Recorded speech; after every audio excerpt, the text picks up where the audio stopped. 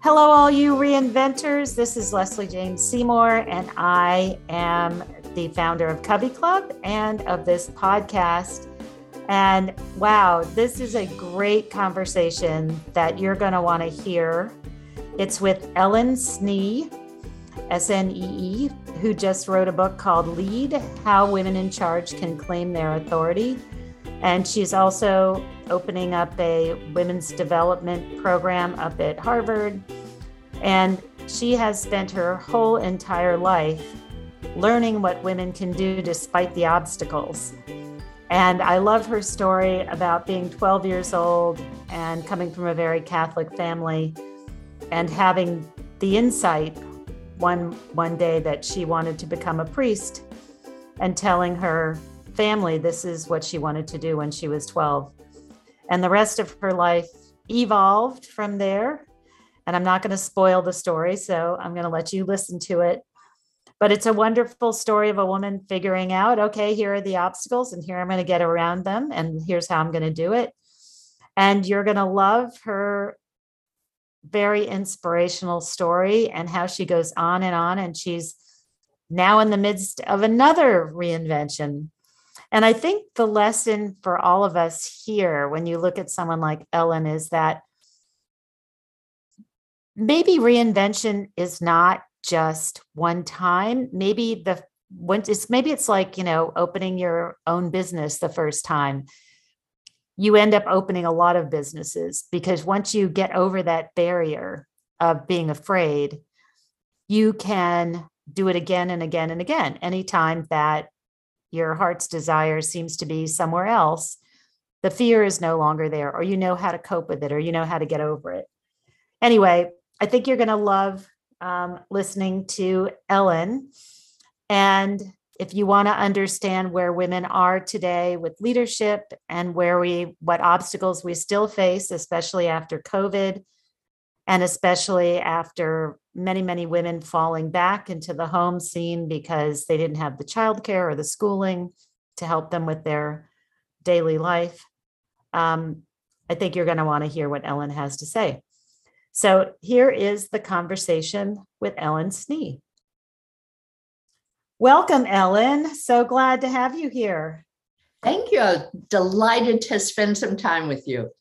So I always love to go back and find out what's in someone's past that would make them interested in helping women. And you have a book to talk about, and your long history of all kinds of things that you do. So let's start a little bit about what did you start out doing when you were younger? Where did you grow up? And what did your parents do that influenced you in that direction? Or maybe they didn't. Maybe you were a rebel. A bit of that. I was the oldest of 5 of a very Irish, very Catholic family in New Jersey. And growing up, we had a lot of priests and nuns around our family. And when I was 12, one of our parish priests came for his Wednesday night hot dogs and card games. And as he was leaving, my father asked him to give us a blessing. And while he was doing that, I had this aha moment where I realized that was what I wanted to be when I grew up. I wanted to be a priest. I wanted to be someone who could bring peace and joy to other people. So I stood up and I said, when I grow up, I'm going to be a priest. And the adults looked at each other and realized that I didn't know you couldn't be a priest if you were a girl. So long story short, they let me in on that fact. And that night, I decided I was going to figure out how to be a priest, whether it was as an ordained priest in the Catholic Church or not. And that was the moment where the rebel in me, as you said, was born. And it was the moment when I realized I wanted to spend my life making a difference for women, advancing women, and giving them the right to be what they wanted to be. Wow, that's incredible. And so just tell us a little bit about how you went about that and how long did you spend doing that? And then we can talk about your transition. So I was pretty rebellious in college, or wild is a better word. Okay. When I told people I was becoming a nun, my roommate laughed so hard she fell off the couch. But I had met up with the Jesuits. I went to Fordham University, which is a Jesuit university, and they were men who were really dedicated to other people, lived in community, had a sense of a spiritual life. But I was becoming a nun at the time when everyone else was leaving the convent. So it took me a while, but I found this fabulous group of women, the Religious of the Sacred Heart, who ran colleges and universities. And the first time I was with them, I knew this was what I wanted to do. This was the community. This was the group that I wanted to be a part of. And it took a while to get it all lined up, but I did. And then as I was a nun, I taught, and I was going to go become a seminary professor so I could change the Catholic Church from inside out. Oh, okay. Going back to the 12-year-old. That's right. That's right. Lots of those steps. But I read a book by Carol Gilligan. The title was In a Different Voice. Yep. And that changed my life, because what she was talking about learning and understanding human experience through the lens of women's stories was exactly what I wanted to do. And so I eventually went to Harvard to work with her. And while I was there, I was studying women's development, because I knew that how women talked about it and experienced it was different than what was in the literature, which was written by men for men. And I became very interested in the topic of leadership. I was in a almost cult-like class on leadership at the Kennedy School, and the guys were really having a hard time dealing with what the professor was saying about listening and what we now call emotional intelligence. And I was like, what's the big deal? I've seen women run organizations. Lots of different women doing it in different ways. What's the struggle? And if that's not the struggle for women, if women know how to be fabulous leaders, then maybe it's about the role of authority. That's where they have some challenges. So that led me to do my dissertation on what it's like for a woman to be in a role of authority, and in particular, what happens when women are in authority over other women. And when I finished, there weren't very many jobs for me in 1994. Coaching had not emerged as a industry. And so I thought, well, I'll just start my own company.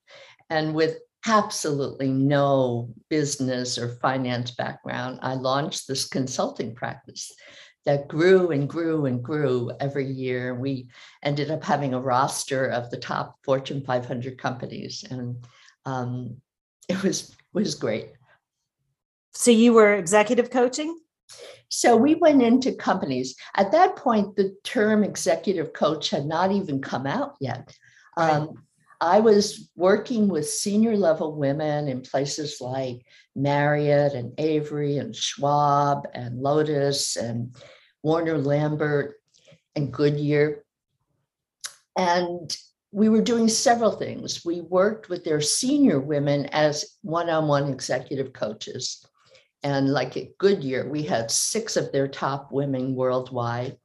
And then we did programs for their up and coming women, their high potential, their mid-level women.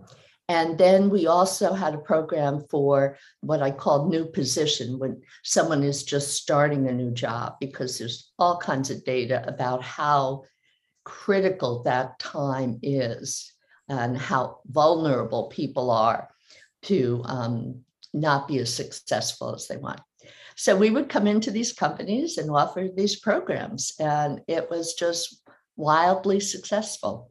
And then 9/11 came, and companies took a hiatus in hiring consultants because of the travel fears and financial issues.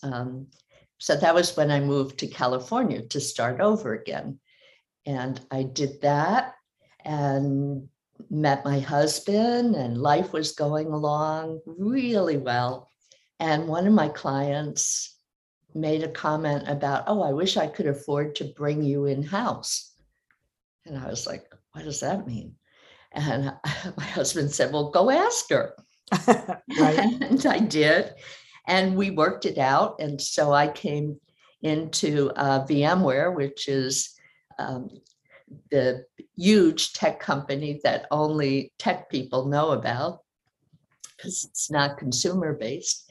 And I ran leadership development, executive coaching, organizational development, talent development globally, and then had a chance to launch the program of my dreams, which was, we called it VM Women, and it was designed to attract, retain, and advance women. But we did it differently than anybody else because I had 20 years of experience of what worked and didn't work in other companies. And so we really made it a program run by the executives. I had a council of the top men and women from each org, and they were accountable to the CEO. And within 3 years, we had these diversity and inclusion metrics attached to executive comp. Wow. So, when was this? This is really early.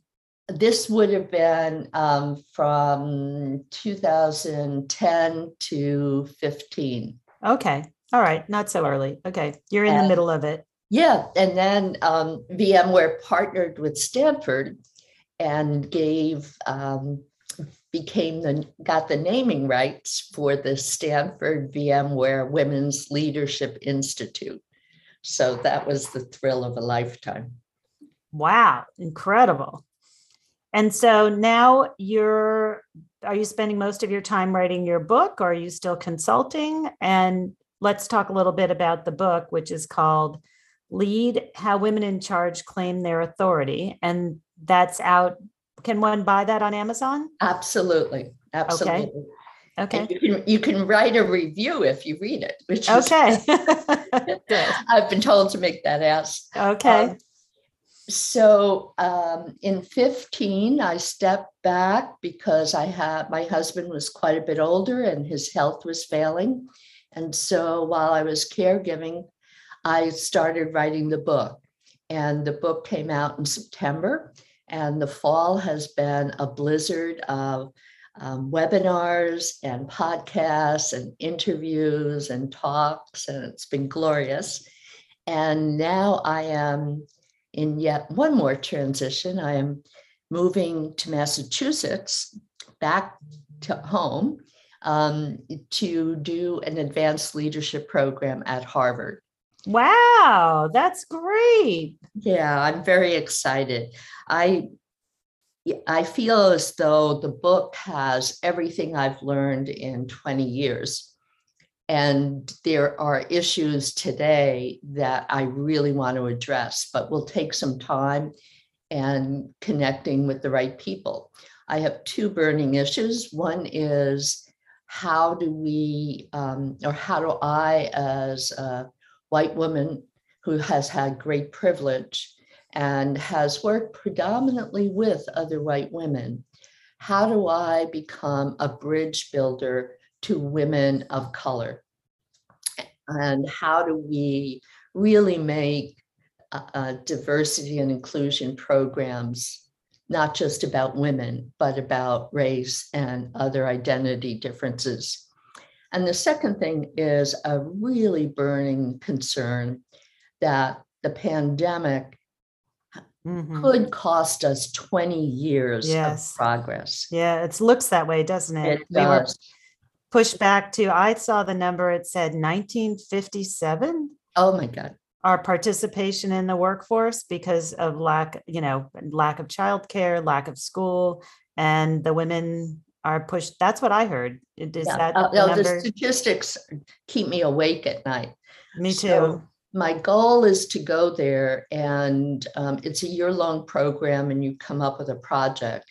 And I really want to address what can we do to change that, to stop the exodus of women, because we're losing it at both ends. We're losing the senior women, right, who were the future, who we've worked for 20 years to get to the C-suite and boards. And we're losing all the women who have childcare issues. right. And so we don't have a pipeline. And it's not getting the attention. And as committed as I am to diversity on race, we can't take our eyes off the ball of getting women of all backgrounds into the C-suite. So that's my project for the year ahead. Just a small one. Just a small one. So you're moving back permanently? Is that because this will be a regular program, or it's a one-year program, or you're changing coasts? This relates to the topic of transitions. Initially, I got information in February about the program, and I thought, oh, this is perfect. I can deal with these issues. I can figure out what's next. And then as I thought about it, I realized that moving back to Massachusetts really is going home. And at this stage in my life, that's what's calling to me. My husband died the week before we locked down in COVID. Oh, no. And, I'm sorry about that. Yes. Well, I'm just so grateful that I was able to be with him a week later, and it would have been horrific. Right. Oh, yes. Oh, yes. I didn't even think about that, of course. So many people have suffered so greatly. Yes. In that. So I'm moving back to do this program, and will most likely stay in the Cambridge area.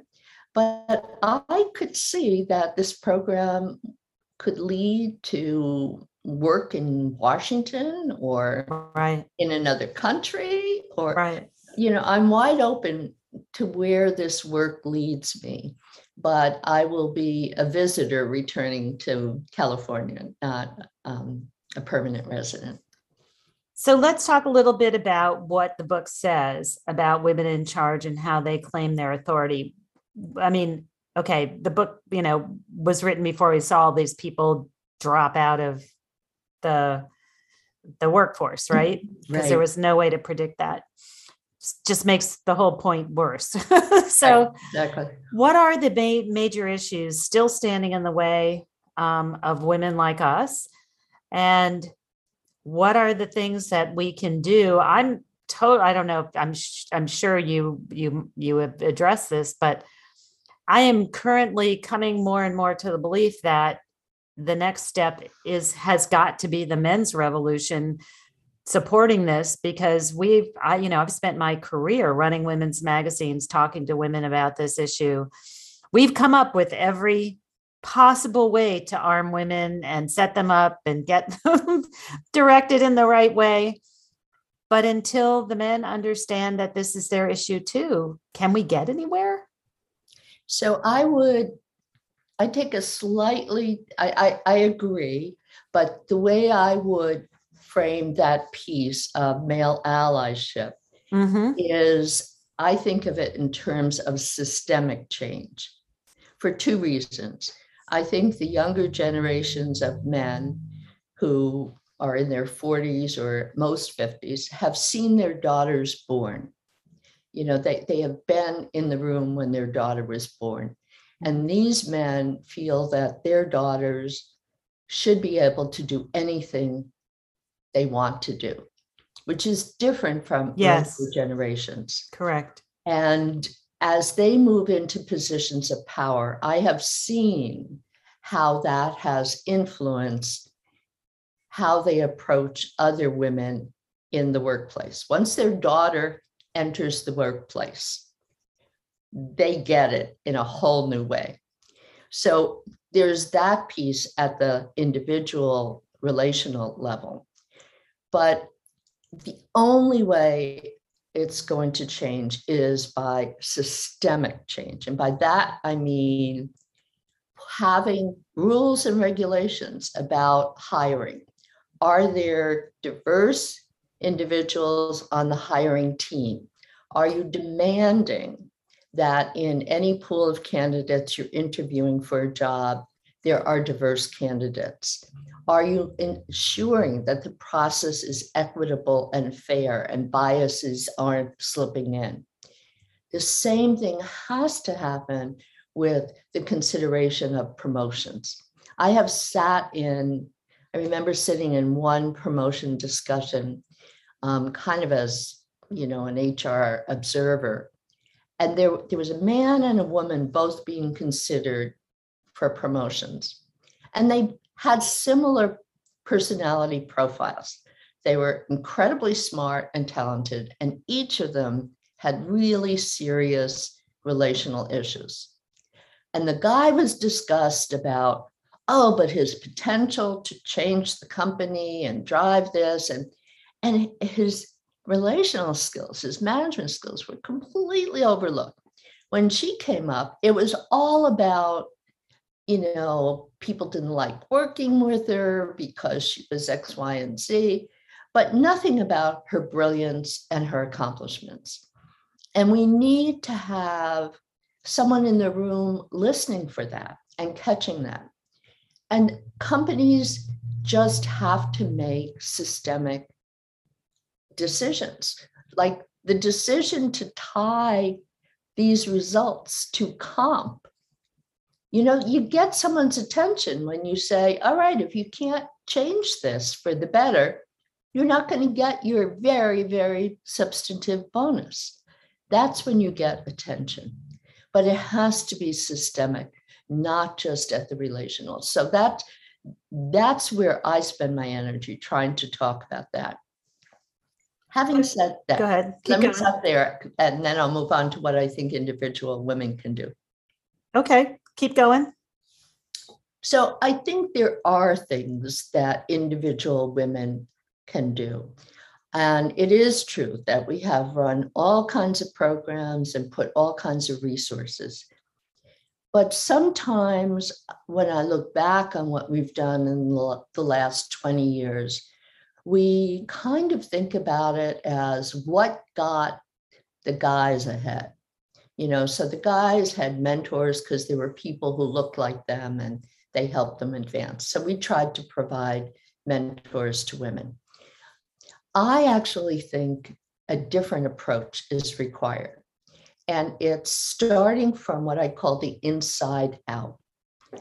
I would say that over the 20 years that I have coached incredibly talented senior women, when I have asked them, what is it you want? What do you want to do next? What does success look like in 3 years? I would say, I'll be conservative and say 88% don't know. It's really closer to 95. A woman who really has the answer to that in her bones, in her heart, is rare. And if you don't know what you want, if you don't know it with a passion, it's really hard to go for it. It's going to be hard to go for it even if you do know. But women have to start there and really, really, really discern what it is that's calling them, that brings them joy, that they are attracted to. And that becomes the touchstone for any kind of discernment about a particular opportunity. I think that's a common issue, and I see that, and that's kind of the purpose of Covey, is that we hold that space. I would say generally people don't come into Covey because they know what they want to do next. Mm-hmm. They need to find that vision. They know where they are now is not the right thing, whether it's career, whether it's relationship, whether it's, whatever, the whole sort of look of their life. and they have to figure out what's next. That's really hard. That is one of the harder questions. Can you give us at least like one or two steps that you've found that actually moves you towards answering that question? Because that's kind of the big kahuna, isn't it? Absolutely. Absolutely. Because I really believe if you don't do that, you can move ahead, but you're not the kind of leader that is going to draw other people. You're not the kind of leader that most of us want to be. I think there are a few things. The first is to cut out the distractions of everything else in your life. I think women don't know what they want because they are focused so much on what other people want and need, whether it's family or friends. I think at work, if we had video, you could see me put my hands around my eyes like the blinders on a horse.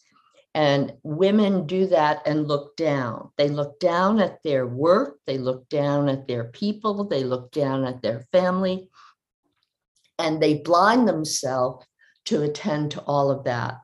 And what they need to do is turn their head out, turn around, look at their peers, their larger organization, and above all, look up and build relationships with the people senior in their organization. So the first thing is really to find a way. I always tell women that most women work 150%. They work and they work and they work and they're perfectionists and they deliver it all. Cut back, just cut back to 100% and use that third of your time and energy. Give that to figuring out what you want and where you're going. Because if you don't give the time, you're not going to be able to make the most of an experience like Covey. I actually think that when people ask me, do I think we've made progress? I always say that one of the most important pieces of progress is groups like Covey, where women are now coming together and knowing that what they're experiencing, they're not alone, and they have a community of like-minded women to share, hold as sacred, and move forward. Wow, that's awesome. I just have to say that's beautiful, but well, that's it's true. Really true. Because for generations, I would say that isn't even 10 years long. Right. There's been something about, first, there have been lots of attempts to have organizations locally. Like I belong to the International Women's Forum. I belong to How Women Lead in California. I belong to the Boston Club when I was in Boston. But it's complicated because it takes time to go to meetings. Once women figured out how to get together online, how to use technology to bring them together, it has changed the landscape. And there are so many groups now for women at every level dealing with every issue. And it's only growing. So that's what gives me great hope. The men who have seen their daughters born, who will be in power, and the groups for women. So once you figure out what you want, and I can say more about a process I use around discernment, the second set is you can't do it alone. So you need to find a board of directors, your own personal board of directors, a group like Covey, and as many of those things as possible. But really having a small group who will speak truth to you as you're processing something. They won't just, yeah. They'll say, but what about? And I know you well, that you're really not going to like that. That is critical. And the guys have had that since they were kids on their sports teams. Yes. And that's the other thing. The women who were the first generation of successful leaders in authority, always inevitably had team sports, debate teams, or something else where they were working in community, because it's the team sports that teach you the skills. And guys have had that since childhood, and only in the last decade have women had that. Correct. And so we've got all that in place now, which is great. So talk a little bit very quickly, because we only have a few more minutes left, because I think discernment is interesting. And as I said, maybe we'll get you to come talk to Covey about that directly. But just for our reinventors who are listening, what does that mean? And what is the first step to that? So, having been a Catholic nun, I spent the first 18 years after college always trying to listen to what was God calling me to. After I left the convent, I realized it's the same dynamic, only it's my inner truth. What is my inner truth calling me to? And so a few quick examples, like this going to Harvard. In January, I had no plans to move cross country. And I got this thing in the mail, and my whole body reacted. There was something in it that it was the same way. I felt the same way I did when I read In a Different Voice many years ago, when I was asked to consider coming in full time. There's something that when we know that we know. And so it's paying attention to what your body is telling you. What is bringing you joy and excitement? I mean, being in the throes of a move right now is a nightmare. Yes, I did that 2 years ago. It's horrible. It's horrible. It's horrible. Yeah, horrible. And I keep saying, okay, in a month, I'm going to be there. In a month, I can do anything to get there. Right. And so the first thing is really waiting till you find something. I'll give an example with a client. I was working with a woman who was the top legal advisor in a big company. And, she was wildly successful, but she had reached a point where she knew she needed to do something different. And she was very attracted to all of the work going on the environment.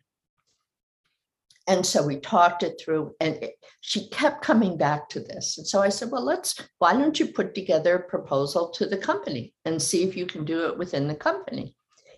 First step, don't jump out until you tried it. She tried it and they weren't ready. Now, she could have stopped there and said, oh, I'll just keep doing what I'm doing. But we kept pushing, and I kept encouraging her to listen to that pull, to listen to it.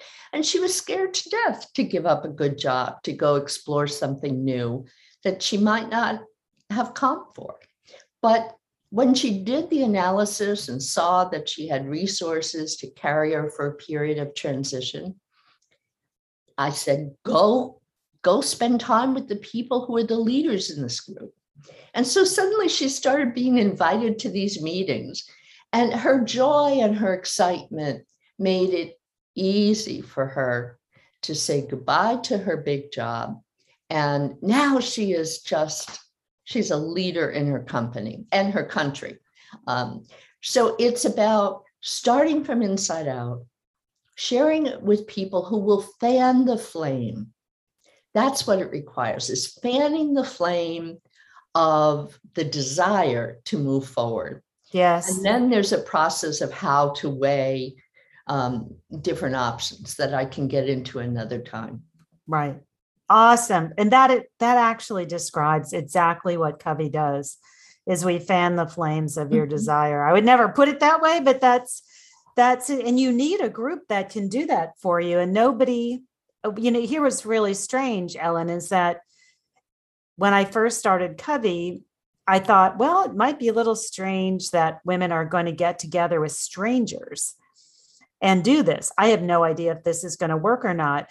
And what we discovered, especially through COVID, is that actually getting together with strangers is the key to the magic, because they don't see you the way you were. They see you only as the way you present yourself now. They have no dog in the race to keep you from changing. It's no threat to them. Whereas Absolutely. And that's the magic. That's what's so interesting. If you move yourself into a group that has a stake only in you moving forward, it's a very different animal.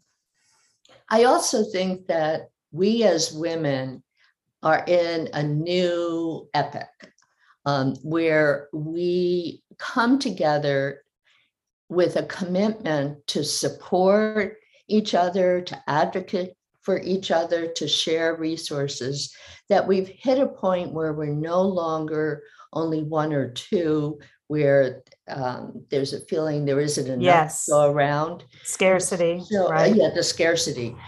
We are just in a new, fabulous epoch where women, I kind of feel like, I don't think we're strangers. We're just getting to know each other in a new way because we're so united in our commitment to make life and the world better for women that it's really easy to connect. With that, Ellen, I'm going to give you my last question, which is, where can people find you? They can find your book at Amazon. Where can they find you? Do you have social media or a website? I have all kinds of social media. We're on Facebook, we're on LinkedIn, but the easiest way is all of it is on our new amazing website, www.ellensnee.com, ELLENSNEE. Nice, easy name that nobody else has. That's a good one. I like that. Yeah. The book is there, our webinars, the blog, more than you could ever want. All right. And I'm going to drag you back for Q1 of 22 to come teach us about discernment. I think that would be a great hour for the Covey group. Ellen, thank you so much for all you do for women, and thank you for sharing, and thank you for being part of our podcast today. Oh, there's nothing that gives me greater joy than being a part of a group like Covey. So I hope I can consider myself an honorary member. You are an honorary member. I just made you one. Great. Thank you so all much. The best. All right. Take care.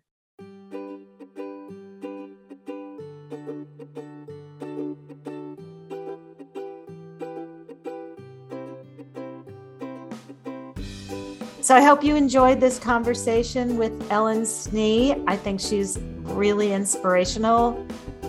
I mean, to go from nun to women's educator, how many of us get to do that? That's pretty dramatic. Anyway, I hope that if you are interested in more reinvention, you will pop over to coveyclub.com and check out all the content we have about it. We have people like Ellen who write for us all the time about these transitions. We have essays, we have how-tos, we teach you a lot. You should also think about joining Covey Club because we do that. That is exactly what we do. We hold a space for you while you figure out what you're going to do next. And it's really magical and really inspirational when you feel stuck to be brought into a group of women who are willing to help you through that stage and who also can say, I've been there or I am there. And yes, I'm very successful, but I want more, or I want something different, or I'm in a phase in my life where I've been forced to see that I have to do something different. So I hope you'll pop over there, check us out. I hope you'll join Covey and subscribe to the podcast, and also pass us along to anybody you know who needs some help with reinvention. And again, it doesn't have to be gigantic. It could be you want to reinvent your health. It could be you want to reinvent your skincare, or it could be a bigger reinvention. We're there for you no matter what it is. So take care and see you next time.